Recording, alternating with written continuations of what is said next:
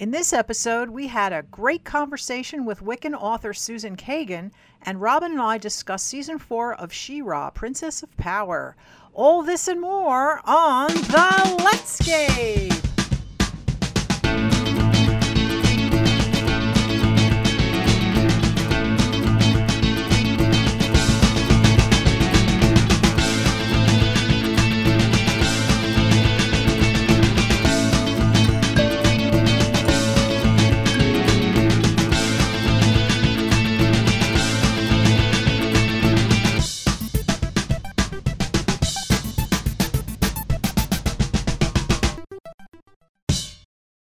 Hi, I am Robin Renee, and you are listening to The Let'scape, the shape of progressive conversation. Hi, I'm Wendy Sheridan, and we're going to jump right in with 3 random facts and the news. Well, I found this random fact pretty interesting. I was looking at theweek.com, and it says here that Vienna will reward people who forego cars with free concert tickets. That is So, cool. yeah, so walk, ride a bike, or hop a bus in Vienna, and you could be closer to a free concert or trip to a museum. The city launched a new app that tracks users' modes of transportation. It calculates the amount of carbon dioxide savings in comparison to driving a car. And once users save 40 pounds of CO2, they receive 1 culture token. So there are participating concert places and other cultural institutions, museums, and things like that. And you get rewards the less you drive, basically. So that could be fun. I could go for that. Yeah. I'd like to see how that all plays out, and if any United States cities would then follow suit, if it ends up being effective. That's really cool. Yeah. Fact number 2, we got Valentine's Day coming up on Friday, and the holiday has origins in the Roman festival of Lupercalia, which is also held in February. The festival, which celebrated the coming of spring, included fertility rites and the pairing off of women with men by lottery. Yeah, I don't know. Okay. It's like a key party or something. I guess. That's strange. At the end of the 5th century, Pope Gelasius I, and probably the only, replaced Lupercalia with St. Valentine's Day. So I guess that's better than getting randomly paired with someone by lottery. That's kind of scary. Yeah, really. Yeah. And fact number 3, we just finished with the Iowa caucuses, and I was curious about where else caucuses are held in the United States, and they are also in Nevada, North Dakota, Wyoming, and the territories of Guam, Virgin Islands, and American Samoa. Yeah. So I know that there used to be more. The others are, people are changing whether they're doing caucuses or primaries. So this is the current list, I believe. Just after watching what went on in Iowa, and also reading that one Twitter thread from one of the people who was managing one of the smaller caucuses in Iowa, I can see why states don't want to do that anymore, because it's very time consuming and weird. It's time consuming, weird, and people are not being equally represented. It's sort of like a mini electoral college. Yeah. I mean, I like the idea of people being more engaged and showing up and getting in their corner and just debating and discussing and all that. But I can see it not be, and a lot of people can't spend the time doing that. Yeah, I mean, well, the one that's a big problem. The guy who was explaining how they came up with their delegate count. They said they were doing the vote, and then somebody couldn't stay for the whole thing, so they left, and then there was one less vote that couldn't be counted now. Oh, wow. So, not only do you have to show up, you have to stay the whole time. So, it's, it's weird. Here is all the news that we can handle.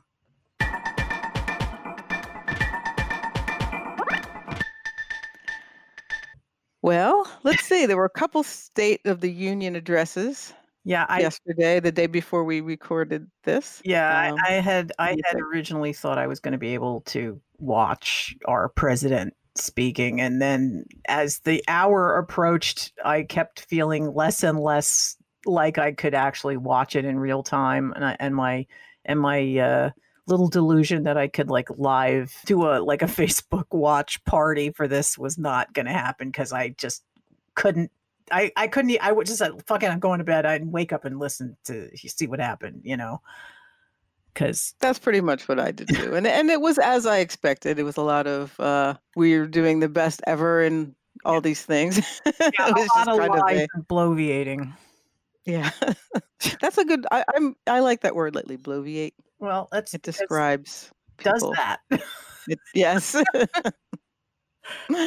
I was so very upset that he gave out the Medal of Honor to what's his name, Limbaugh. Yeah. That really, really upset me. So yeah. I suppose I don't, I'm not saying anything disparaging about someone who's ill, but that's not a good choice, but whatever. But I can see you're upset. I did actually discovered that. I don't think I saw that in my first pass of I did.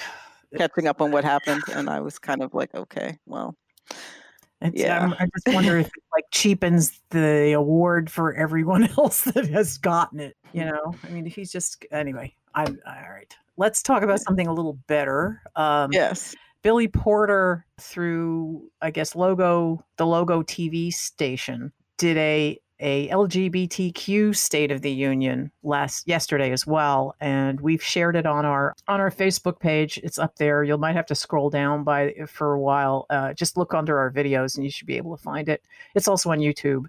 It was delightful. It was impactful. I loved listening to every second of it. I don't know. You saw that too, right? What were your reactions?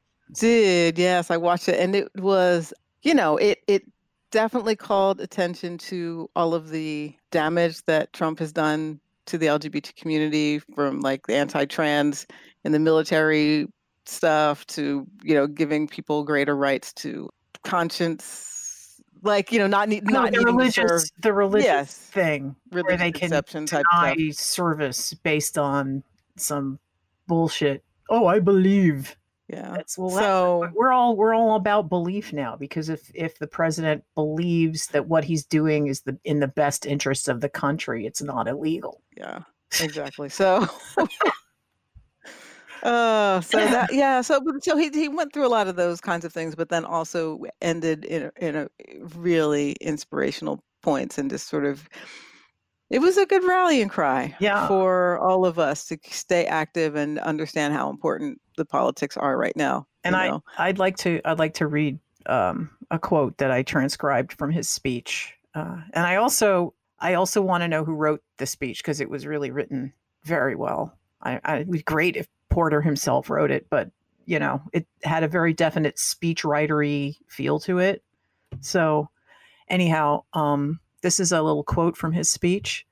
Every act of kindness is a blow against cruelty. Every act of empathy is a blow against bigotry.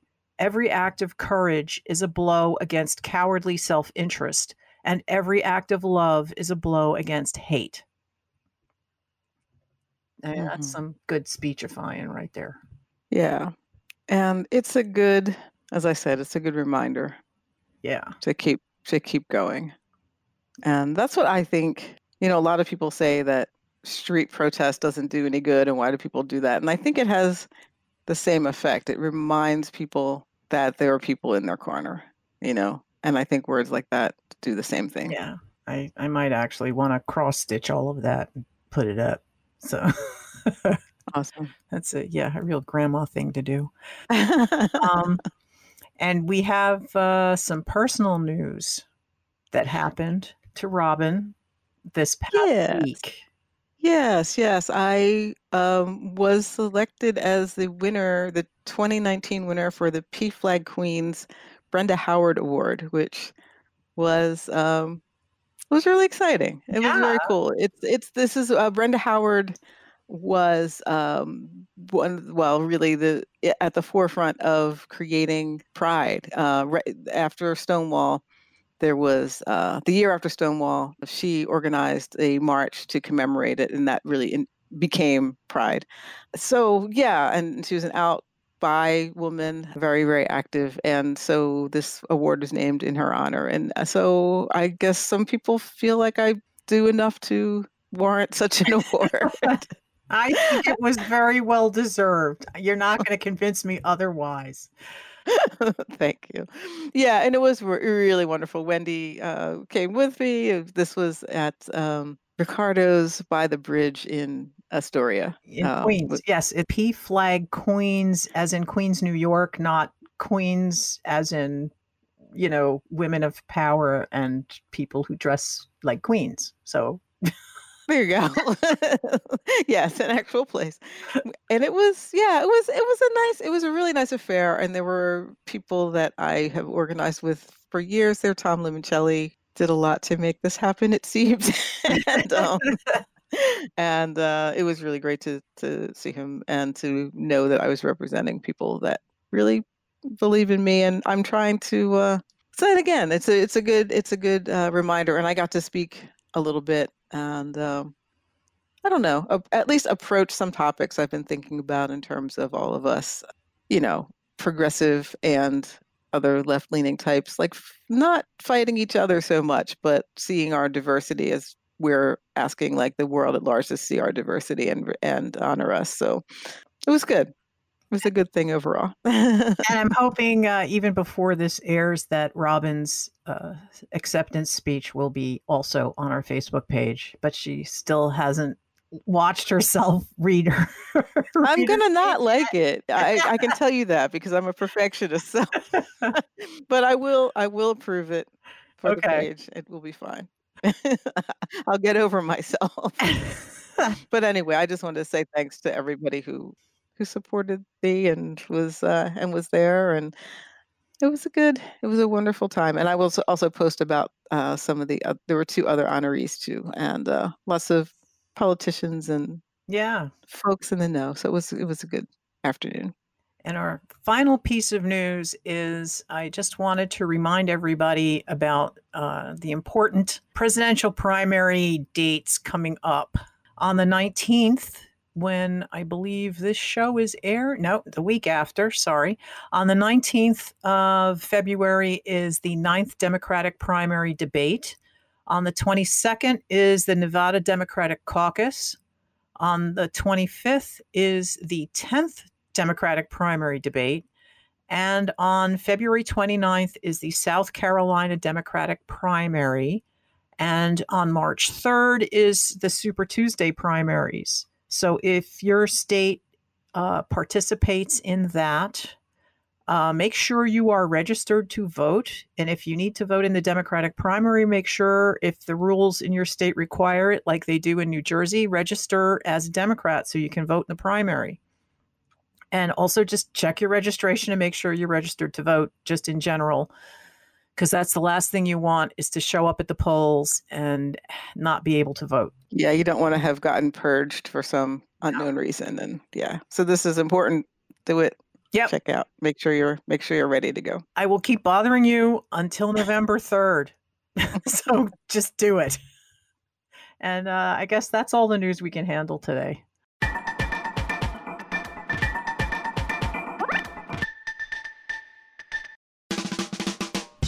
Hi, Wendy here, inviting you to join us on Patreon, where we publish an extended segment every month.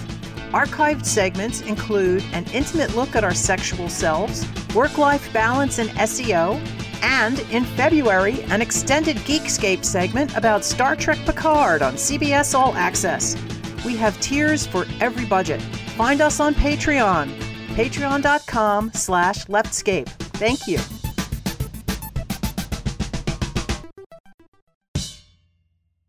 Hi, this is Robin Oakes, educator, activist, writer, all-around bi-diva. You are listening to The Leftscape, the shape of progressive conversation. So I want to remind you how important it is to let people know about us. If you like this show, please tell your friends. And one of the ways you can really help us out this week is to like us on Facebook. So if you are not a fan on Facebook, please go over to facebook.com/leftscape and hit like. And if you can pass it along to a couple of friends and ask them to do the same, that will help us tremendously. We want to keep reaching more and more folks. Thanks a lot. And coming up later in this show, we have an interview with pagan author Susan Kagan, and we are going to be talking about She-Ra season 4. Yes, I'm looking forward to those things. And I wanted to say we have a rewind also. Kevin Patterson, who is a great activist and polyamory community organizer and author who's been on our show, was listening to Men Have Feelings Too, which was the episode 41 Redux, where John Todd was talking about his men's group. And he had some thoughts on that show. So I want to read you those. Kevin said, "Just listened. I'm glad to see that Dr. Robert Glover's book is still used as a basis for helping men figure their shit out. No More Mr. Nice Guy was the book that started my push towards understanding feminism and power dynamics. Though, if I remember it, the book is a bit anti-feminist itself. I could be wrong. It's been a while since I read it. What's interesting is that John C. Todd brought up incels and MRAs. That's involuntary celibates and Men's rights activists. Yep. After Not reading No More ready to eat. No. That goes in our acronym show. After reading No More Mr. Nice Guy, I spent a lot of time in the book's online support groups. Often incels and MRAs would show up to those forums trying to recruit new members. They thought the title No More Mr. Nice Guy was a dog whistle for their own male entitlement and hatred of women. While the more further along men in the forum would run those sad boys out of the group, occasionally they'd influence and draw away guys who were at the very beginning of their nice guy recovery. It's the reason why I've gotten so much anger towards MRAs and the like. That forum was instrumental in helping me toward my current happy life. To see them try to corrupt it was extremely off-putting." Yeah, that is something. It's one of those things where I think it's important to keep paying attention to what you're hearing and what the timbre is and the changes are. Because when I first heard the title No More Mr. Nice Guy, I kind of thought it might be like a men's rights thing, which is, men's rights sounds nice, but it's really often just very anti-women, anti-feminist, not good information, to be spreading. And so that's what I was wondering too, like how you know what you're getting into. And, obviously, just talking to John Todd, his group is very, very much in the side of developing empathy and working through the type of patriarchy that harms men and it harms all of us, really. Right. Yeah. And the men's rights people are very much wanting the status quo from like the 1950s. Right. Exactly. So I think it's important that when you're involved in anything like that, like if someone else comes in and starts giving information that's like seems askew, like, definitely consider what you're hearing, because I've run into things like that where you think you're in a place that's progressive and powerful and interesting, and then all of a sudden someone comes out of left field and is saying something very different, and you're like, wait a minute.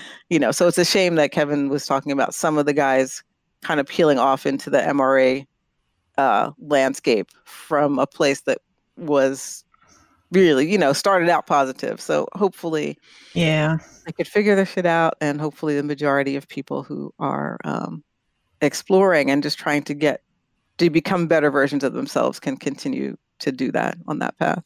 Indeed. So thanks, Kevin. I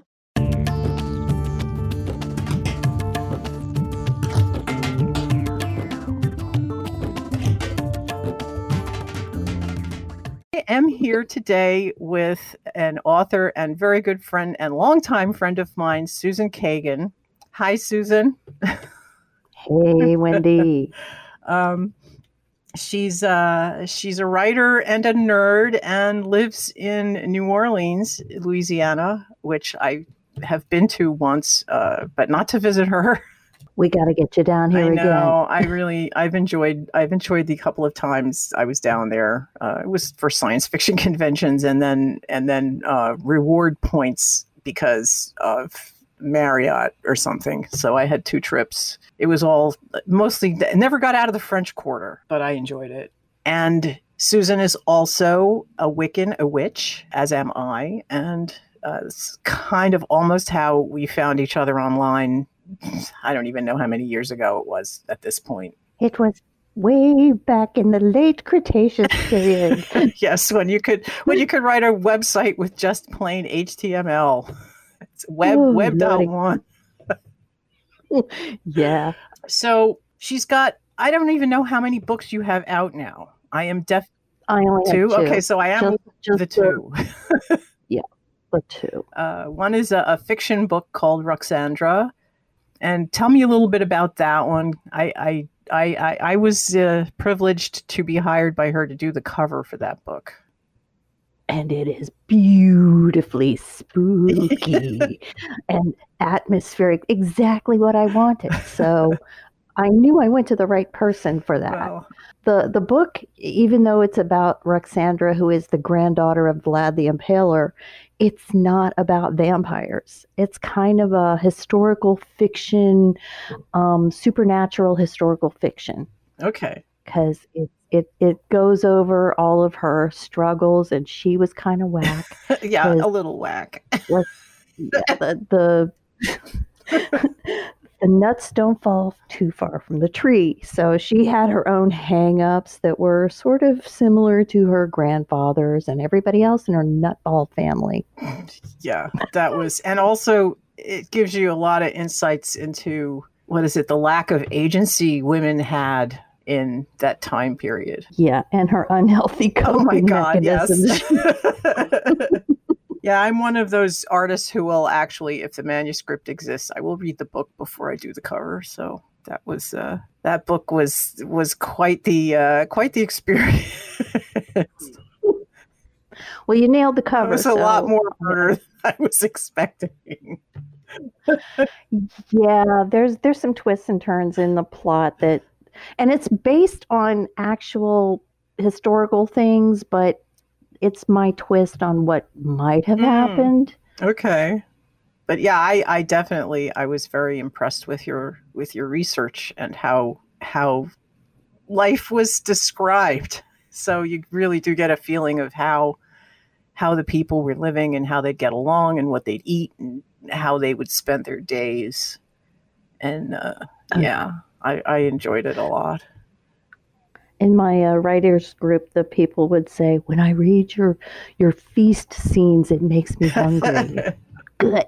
Go eat something. Yes, that's one thing I have noticed in a lot of historical fiction and even fantasy. I mean, Game of Thrones, George R.R. Martin's descriptions of all of, because, well, eating is important in people's lives. So, my mom would write pages and pages about what they were eating for breakfast and shit like that. So, Hey, it's important. And us fat people, it's our porn. So food porn and murder. Food porn and murder. Oh, yes.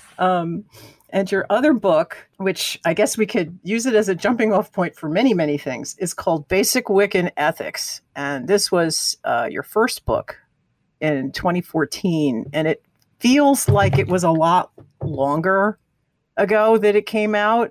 I think time has kind of, our sense of time has kind of gotten very weird since 2016, 2017. I know. Would it be cool to just jump in a TARDIS and go somewhere I know. else? I've aged about 30 years in the past too. So. Oh yeah. Everybody who's a decent human being has. So, Basic Wiccan Ethics is, I really enjoy this book a lot. So tell me why and how this book came about. I was at I don't know if it was a pagan pride or if it was a festival or something pagan related, but Dorothy Morrison was there. And I just spent the weekend with her at a Witchy Weekend Festival down here in Louisiana this past weekend. She's delightful. But she was telling how she did these sort of lead processes when she was traveling and touring a lot with M.R. Sellers. They would do these things, hypotheticals, like what if you found out that your Uncle Bob or whatever it was was a serial killer or something, what would you do?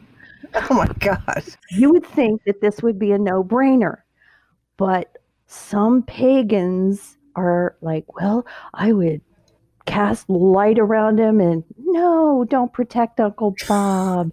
Uncle Bob is bad. So the more she told about all this stuff, the more I said, you are shitting me. And she said, I shit you Oh not. my gosh.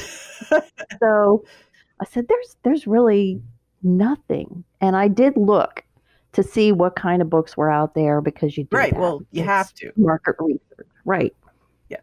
So I said, there's a good reason to write this. And I'm just the one to do it because I have a lot of colorful language and I have reasonably decent writing skills. And I said, well, what do I want to do? I'm not going to just deal with magic because everybody does that and it's sort of fluffy buddy, right?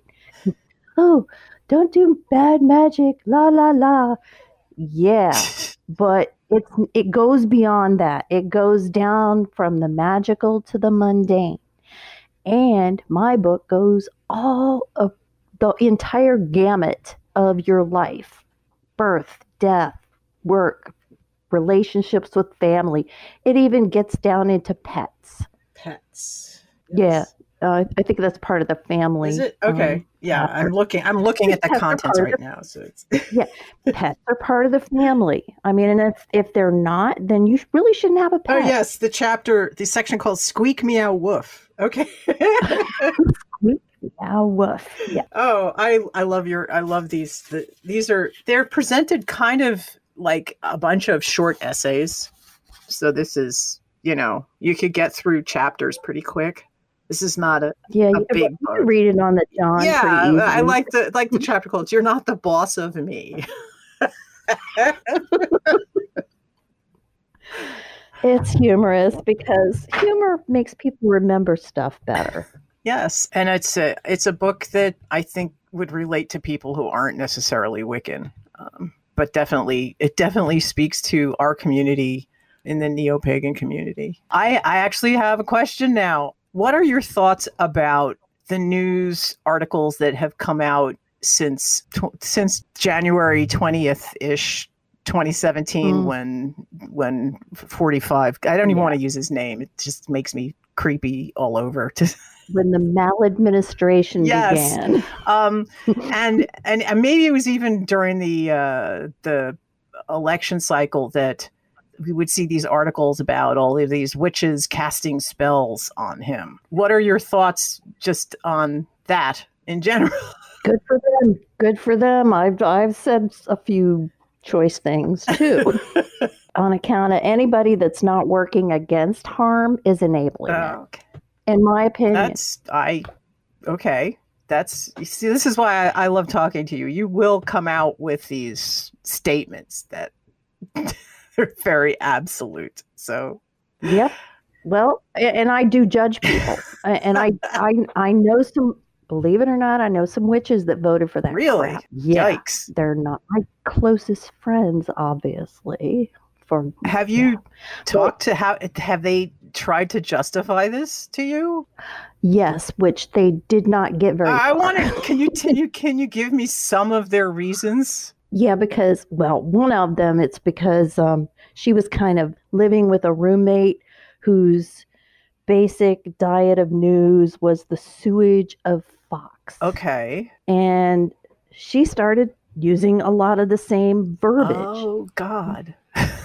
She was affected by propaganda, and that yes, yikes. Because if that's all you hear, if you're stuck in a situation where you don't have the strength of character to say, I'm going to change the channel or I'm going to not listen to this crap because I know it's bullshit, then yeah, you kind of get sucked in, because if everybody around you thinks that and says that, what are you going to do? Wow. Actually, I shouldn't be surprised. We had someone who voted her pocketbook instead of, wanting some of us to remain safe. So yeah. and she really didn't understand that the policies that have subsequently been put into place are directly endangering these other friends of ours. So it's like later Felicia. So, or was it by Felicia? Yeah. I don't even know the expression. It's by Felicia. Yeah. Yeah. So, and it was sad. It was sad, and we had tried to. We made an effort. I remember the one last effort, and she was like, "Oh, I'm so glad the election's over and we can put this all behind us now." And we all looked at each other and said, "I don't think so." No, there's just some things like, no way am I going to have any respect for anybody who does stuff like that. It's just not a good way to be. No, but it's sad that it's come to this. But all right, there are people who are pointing out that because of all of the recent recent as in the Obama administration, for example, a lot of the social progress that we've made with marriage equality and some other stuff, that the people who are benefiting from the status quo, this is like their last ditch effort to keep things the way they want them to be. They're afraid of losing their power and their money, and that this is like the reaction to the liberal agenda or whatever the fuck. I get that. However, a lot of people who are stupid and voted for this crash heap of a mess, they don't have power and they don't have money. They are powerless and broke, and they still, what they did was voted their bigotries, which is disgusting. Well, yeah. Yes.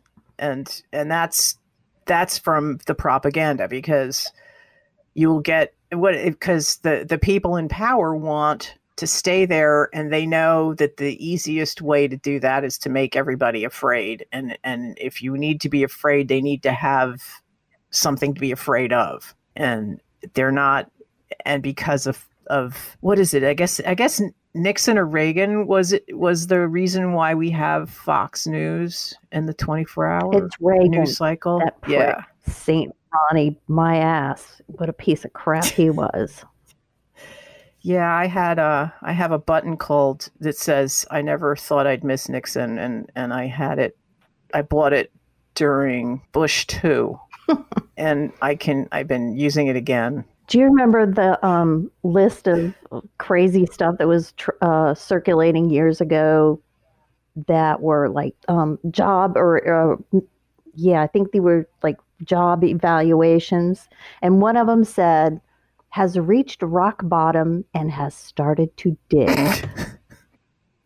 You mean that was 2016? That was, yes. They have reached rock bottom and they have started to dig.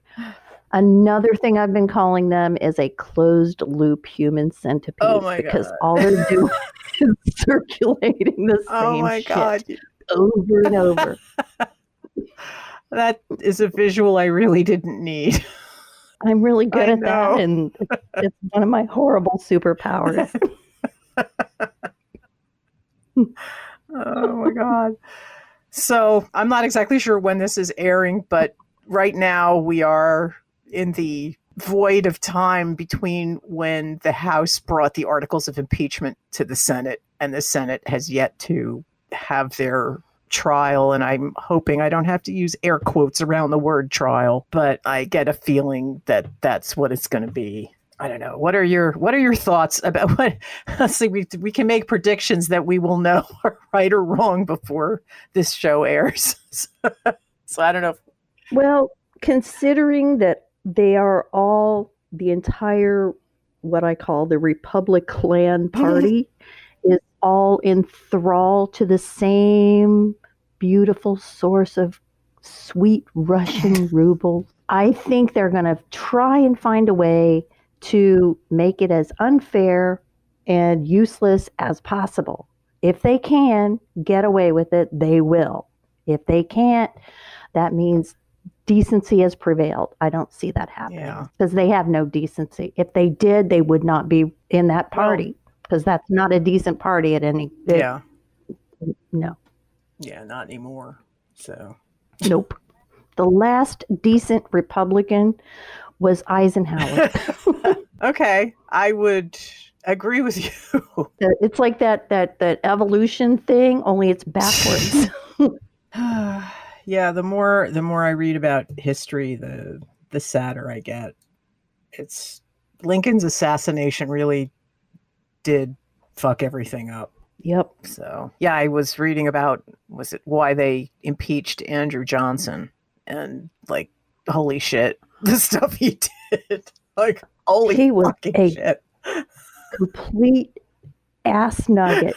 Oh, what a he the depth of bullshit that guy did reminds me of the current goatsy class asshole in office. Yeah, well, yeah, I mean, he's well, okay. I would like to think there are less government sanctioned racially motivated murders happening now than were happening in the Andrew Johnson administration. I really would like to believe that. I don't know if it's true, but I would really like to believe that.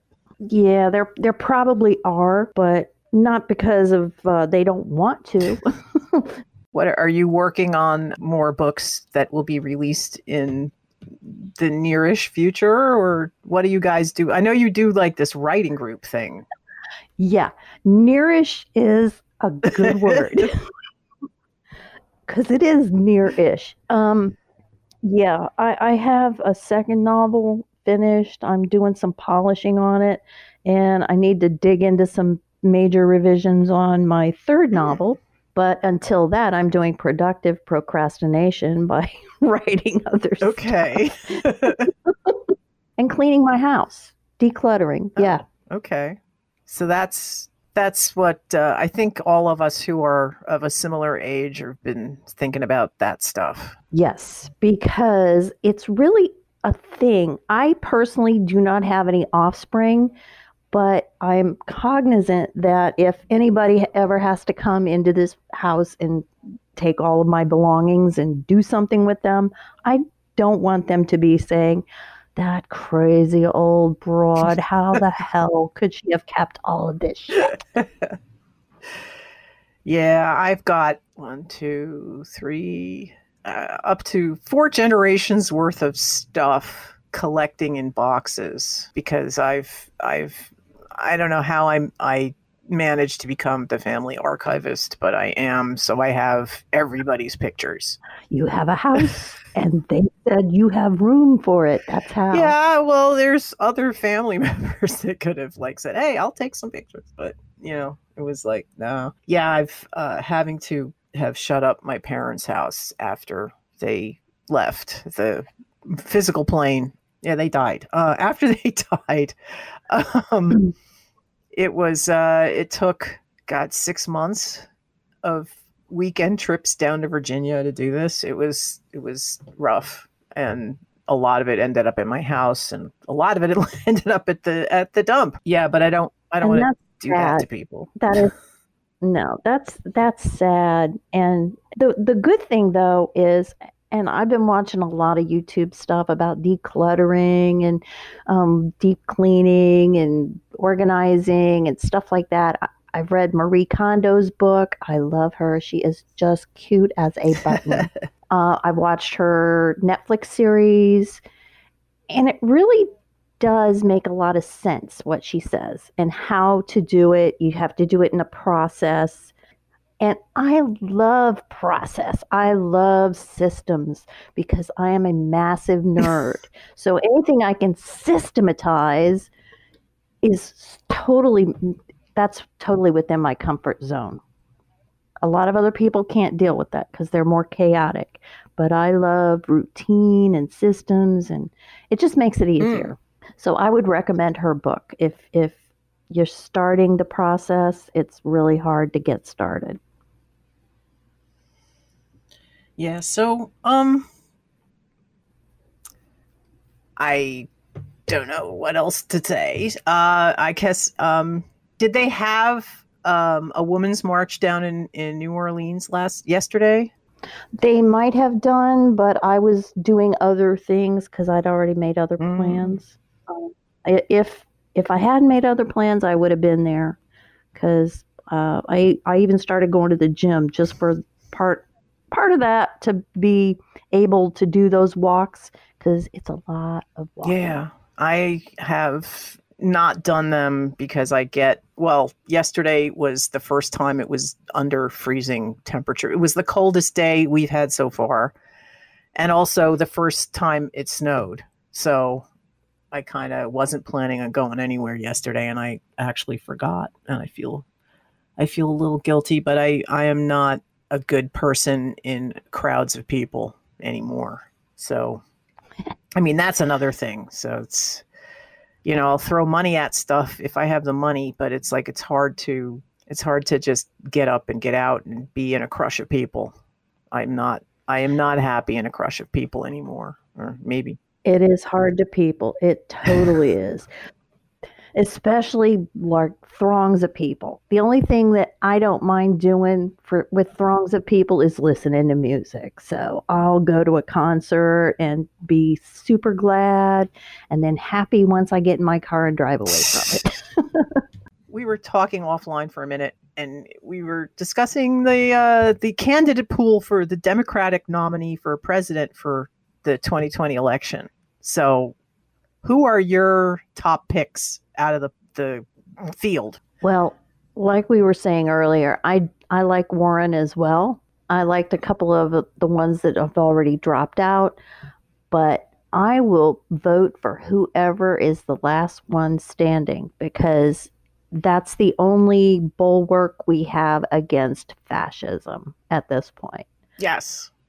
But you're not going to talk about primaries now, so I can't get you pinned down on anybody. Well, who are you supporting in the primaries who are still going? Unfortunately, I have not been paying much attention because I wanted to the initial crowd was just, there were too many people. A lot of them were really good people, but there were just too many. So I'm kind of waiting until they get down to the final four, as they say in sports. When they get to the final four, then I will choose which of those I'm going to vote for in the primary. Okay, that's reasonable. I won't hold you to the fire. I don't have a problem with any of them, really. I mean, even his Bernie-ness, because, he's not really a Democrat, so he's not my cup of tea. But I just can't stand all these people bitching and moaning and saying, well, this one is not as good. And like, no, don't be a freaking Puritopian. Get your ass out and vote for whoever gets the nomination. It's important. We told you this shit 4 years ago and you didn't fucking listen. And now what do we have? The dumpster fire of all dumpster fires. Well, I am going to just say that Susan's books are available on Amazon if you look her up, and we'll have links. And I want to thank you so much for being here with me today. Well, thank you so much for inviting me. You are just one of my favorite people in the world, and I'm so glad that you're my friend. Same. And be well and listen to our podcast. I will do that. Thank you so much. Bye.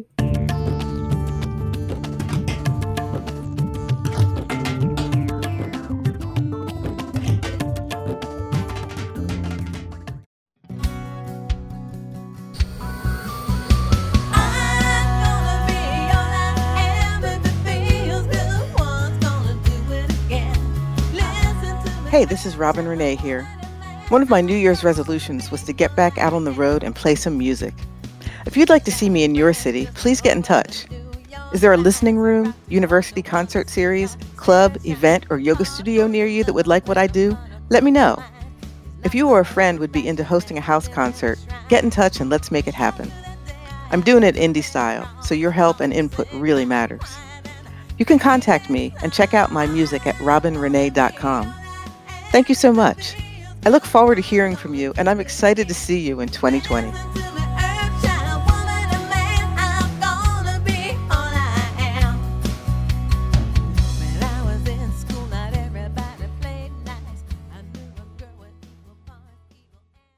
Hi, Wendy here.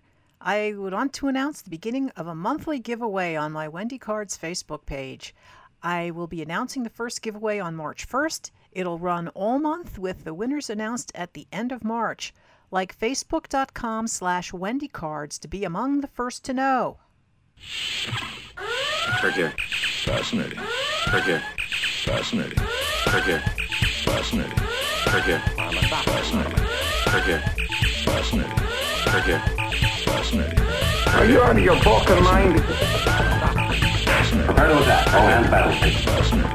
Click here. Hello, computer. Fascinating. Click here. Recently, I guess a couple of months ago, She-Ra dropped another season. It's season 4 on Netflix, and this is the rebooted She-Ra. I never really watched the first version of it. I think it when it came out, I was not in the right demographics when it came out. Yeah, I vaguely remember it, but it was just like one of the many things on afternoon the 80s, cartoons, right? that I didn't really follow it So it was particularly. I was Yeah, I think of it as an 80s I thing. was really eschewing most of the kids stuff at that point. I didn't have my second childhood till I was in my 30s, and some of my friends said, "Oh, you need to watch Ren and Stimpy."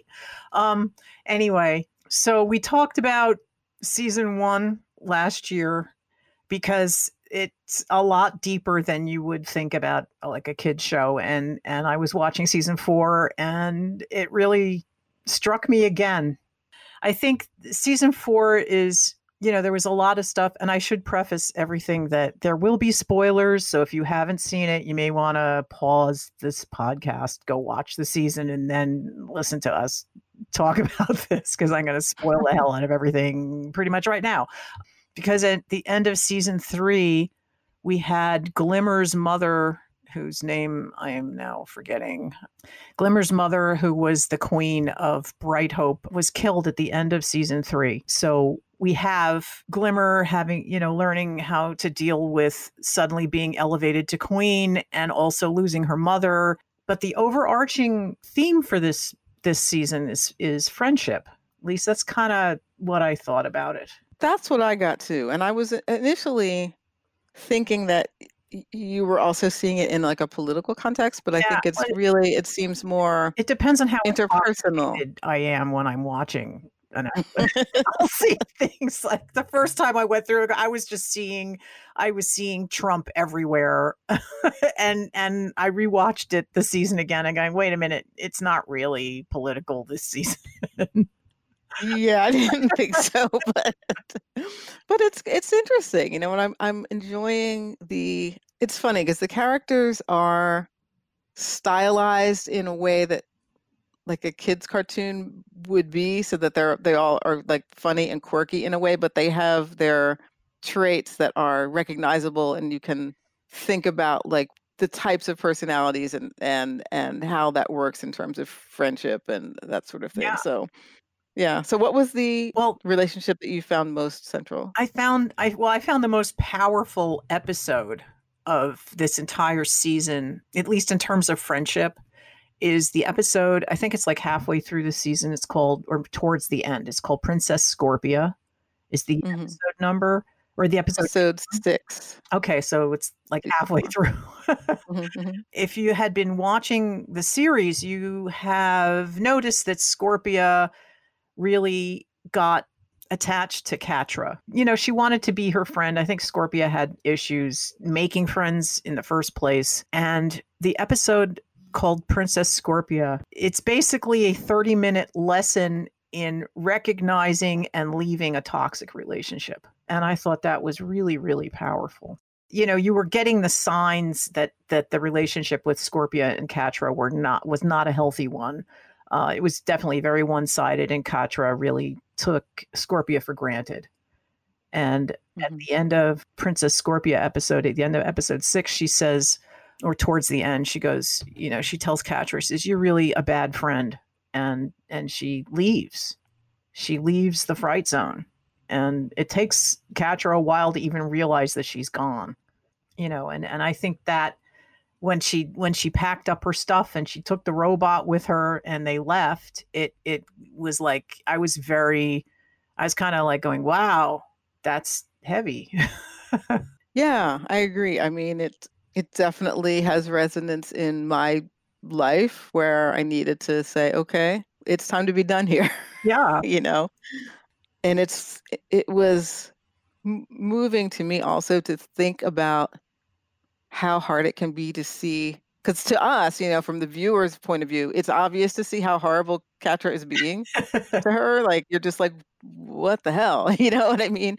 But from being inside of a relationship like that, it's not always so easy. No, it's not just us. It was, I think the last straw for Scorpia was Catra's expecting her to kill this robot friend of hers to get some data crystal or something out of it. And I think she was just not willing to hurt her robot friend. And then there's the other side plot where, I think she had a closer relationship with Entrapta, which the names of these guys are just, I don't know. I'm not in love with the names of these people, but they're very explanatory names. Yeah. And Entrapta is the geeky scientist character of the show. And she got banished to some weird island of the ancients and was actually quite content there because she got to play with a lot of advanced technology that she's very much into. But Scorpia, also there's that whole side plot of them rescuing Entrapta, and that also had to do with with She-Ra or Adora rather, and Glimmer and all of them, because they kind of, I guess they abandoned Entrapta in season 1 or at the end of season 1 or sometime in season 2 when she went over to the Fright Zone. So, and let's talk for a second a little bit about the non-binary character Double Trouble. Yeah, I was going to get to that. I'm sorry. I feel like no, I wasn't. There's lots of aspects of this to talk about, of the whole series. I like the character of Double Trouble. I think it's a fun, entertaining character. I'm looking forward to the day when the non-binary character isn't the shape-shifting, untrustworthy evil character. Like there's this kind of stereotype that the first character of like an alternative group you get is always going to be like all the negative stereotypes. They're like the butt of the joke, or they're evil or crazy or something like that. Yeah. And then eventually you just get the average non-binary person just walking down the street, In other words, they have to come in as evil and suspicious until they get normalized.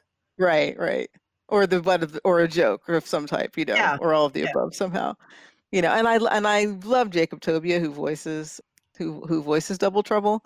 We actually were on an online panel talking about non-binary identity together like a bunch of years ago. It was a long time ago. So it was kind of cool. I was like, oh wait, I know that person. I recognize that person. And to find out that they were doing that was really cool. But I do like it. It's like him in a way from the Powerpuff Girls. Yes. Different, but similar. Although with the name like him, it's hard to be non-binary. It should be them, right? Them? I don't know. Yeah, it was also the 90s. So I know. We weren't quite there yet. We weren't into pronouns in the 90s. Right. So that was interesting. But I think it added, Double Trouble adds to the whole idea of you not knowing who to trust and how, and is a friendship real or is there an agenda somehow? I think that was sort of one of the things that I was thinking about in it. And you probably wouldn't be surprised to know that I think I dated Double Trouble back in the day. Because I did have a girlfriend and then an ex who really pit my roommate and I against each other. Yikes. With that kind of activity of saying like, oh, well, I heard Rose said such and such. And I would be like, that's weird. Why would Rose say that? And then after a while, we're kind of looking at each other suspiciously across the kitchen, like going, until we finally realize that this person was telling each of us different things. Wow. Yeah, so it was like that exact kind of personality. I don't know that I've experienced that definitely not in my relationships, and I'm trying to think if I've experienced that as an adult. Definitely when I was a kid, there was a lot of that going on. I don't know. I mean, maybe if it was, I never found out that it was somebody trying to break up people through manipulation like that. I don't know. I mean, I might have just been a victim of it and never known what happened. Just like, why doesn't anybody like me now? So kind of thing. I appreciate that, they get their pronouns right through the whole show. So it's helping to normalize that. This is not something I would have normally decided to watch as a 60-something-year-old woman, but I am enjoying it a huge amount. So what do you think about Glimmer as she becomes queen, the distance between she and her friends, Adora and Bo and all of them? And like, what do you think that says about friendship and how things work? Well, I think, there was a few things going on there. She-Ra has been used to being in charge of their their social group, especially when they're like going out on missions and fighting and doing the things, those kind of things, because they were all under the auspices of Glimmer's mom, the queen. And then when she died and Glimmer had to become queen, She-Ra did not automatically it's like she didn't get the memo that, okay, this person is queen now and she has certain decision-making responsibilities. There was a lot of people not listening to each other. And I think that was an issue, and that's another thing. A lot of times when somebody is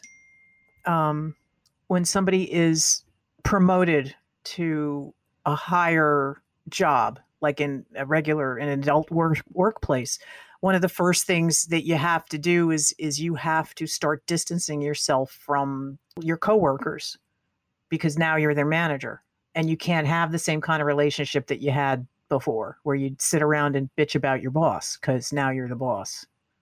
One of the reasons why I have not been inclined to be in corporate world. Well, it's also one of the reasons why I've kind of never really wanted to be in management, because I didn't want that. And I don't know that the characters in She-Ra really got all of that, if they understood that. And I know and I even think that was not completely resolved in this season. No, I don't think so. But one of the other things I saw in it too was that there's a point where they're trying to give her information that she's not hearing because I guess she and Adora both want to be right or be listened to, so they're fighting about that. But then there is a point where Glimmer could really benefit from what people are trying to tell her, and she's so determined to be in charge that she's not seeing that, so it's like, I guess I was thinking about that one aspect of friendship where sometimes you need to talk about something that's challenging, or you want the person to really hear you, and they're not, and they're just sort of like putting up a wall. And how do you traverse that, and sometimes you need to go ahead and do what needs to be done or say what needs to be said, but it doesn't necessarily result in resolution with that person. Yeah.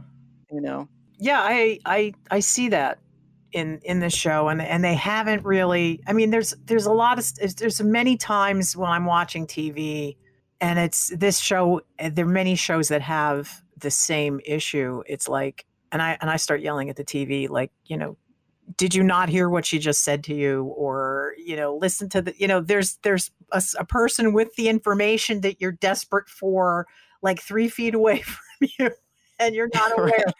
And I find that to be very frustrating. And this is a difficult thing. And I think, Glimmer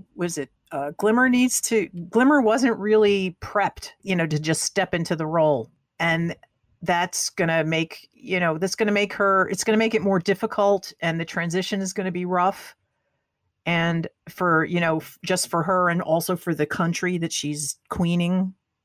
And if that's a verb, Now it is. it is now. But yeah, they need to, the relationships are going to change because the power structure has changed. The power dynamic amongst the friends has changed, and it's going to take time to find its new equilibrium. Or it'll break it up.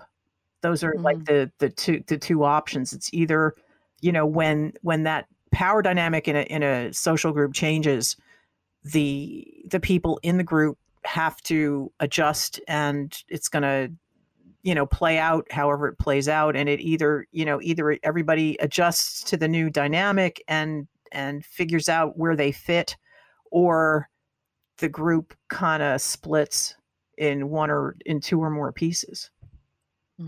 And then, there's that, and then that's going to just play out however that's going to play out. And I'm not making predictions about what's going to happen on the show next, because, in terms of what's happening in the show, the Hordek's older brother, or whatever the hell he is, the guy who's the emperor of the outer universe, is now, they have an even bigger enemy to deal with.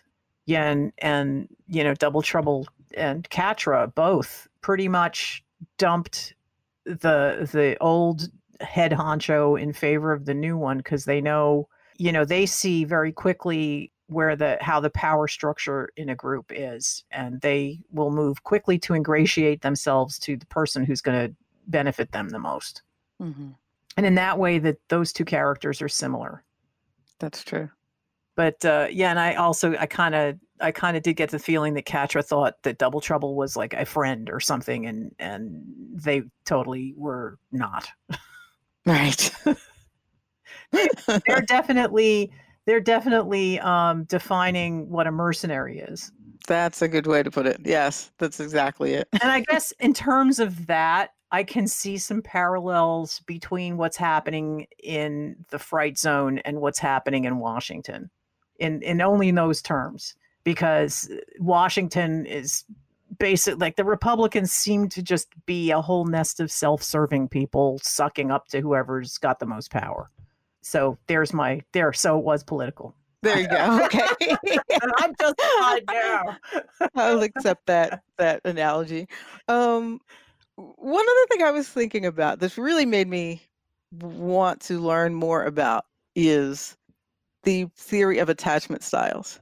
Do you know about them, or do you know the different? You mean the types 5? of people? Is that like the 5 love language thing? Is that, or is that... There's the love languages, but there's also attachment styles, and I think it has to do with like how you form relationships. And one is like, and I don't know if these are the right words, but well, there'd be like a codependent style, there'd be like an anxious style, there'd be like I don't know, just a secure style. And there are different ways that people describe that. And I was just seeing different types. Like Bo seems like completely anxious to me. Like someone who's like, did they like me? Oh my God, I don't know. Maybe I did it wrong. What do I do? What do you think? It's like, it seemed like a caricature of that kind of fear around attaching. I just looked it up. There's 4 attachment styles that I think you're talking about: is secure, avoidant, anxious, and disorganized. Does that sound?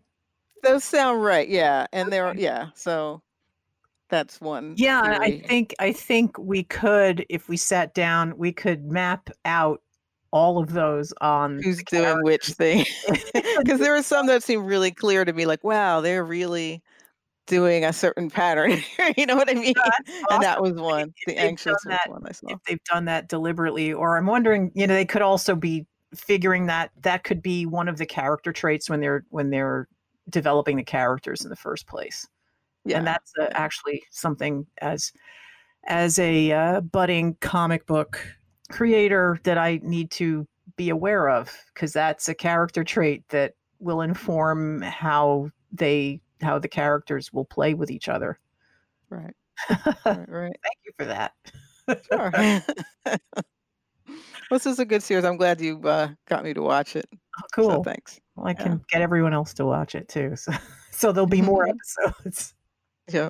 I do have to give props to the writers of the show because they're doing a good job, and that they can make it enjoyable for grown-ups to watch as well, because that's even better. It's when you can get multi-generations of people watching the same show at the same time. It's like I don't like the push the kids off and let them watch TV and you're off in another room doing something else, because they're gonna.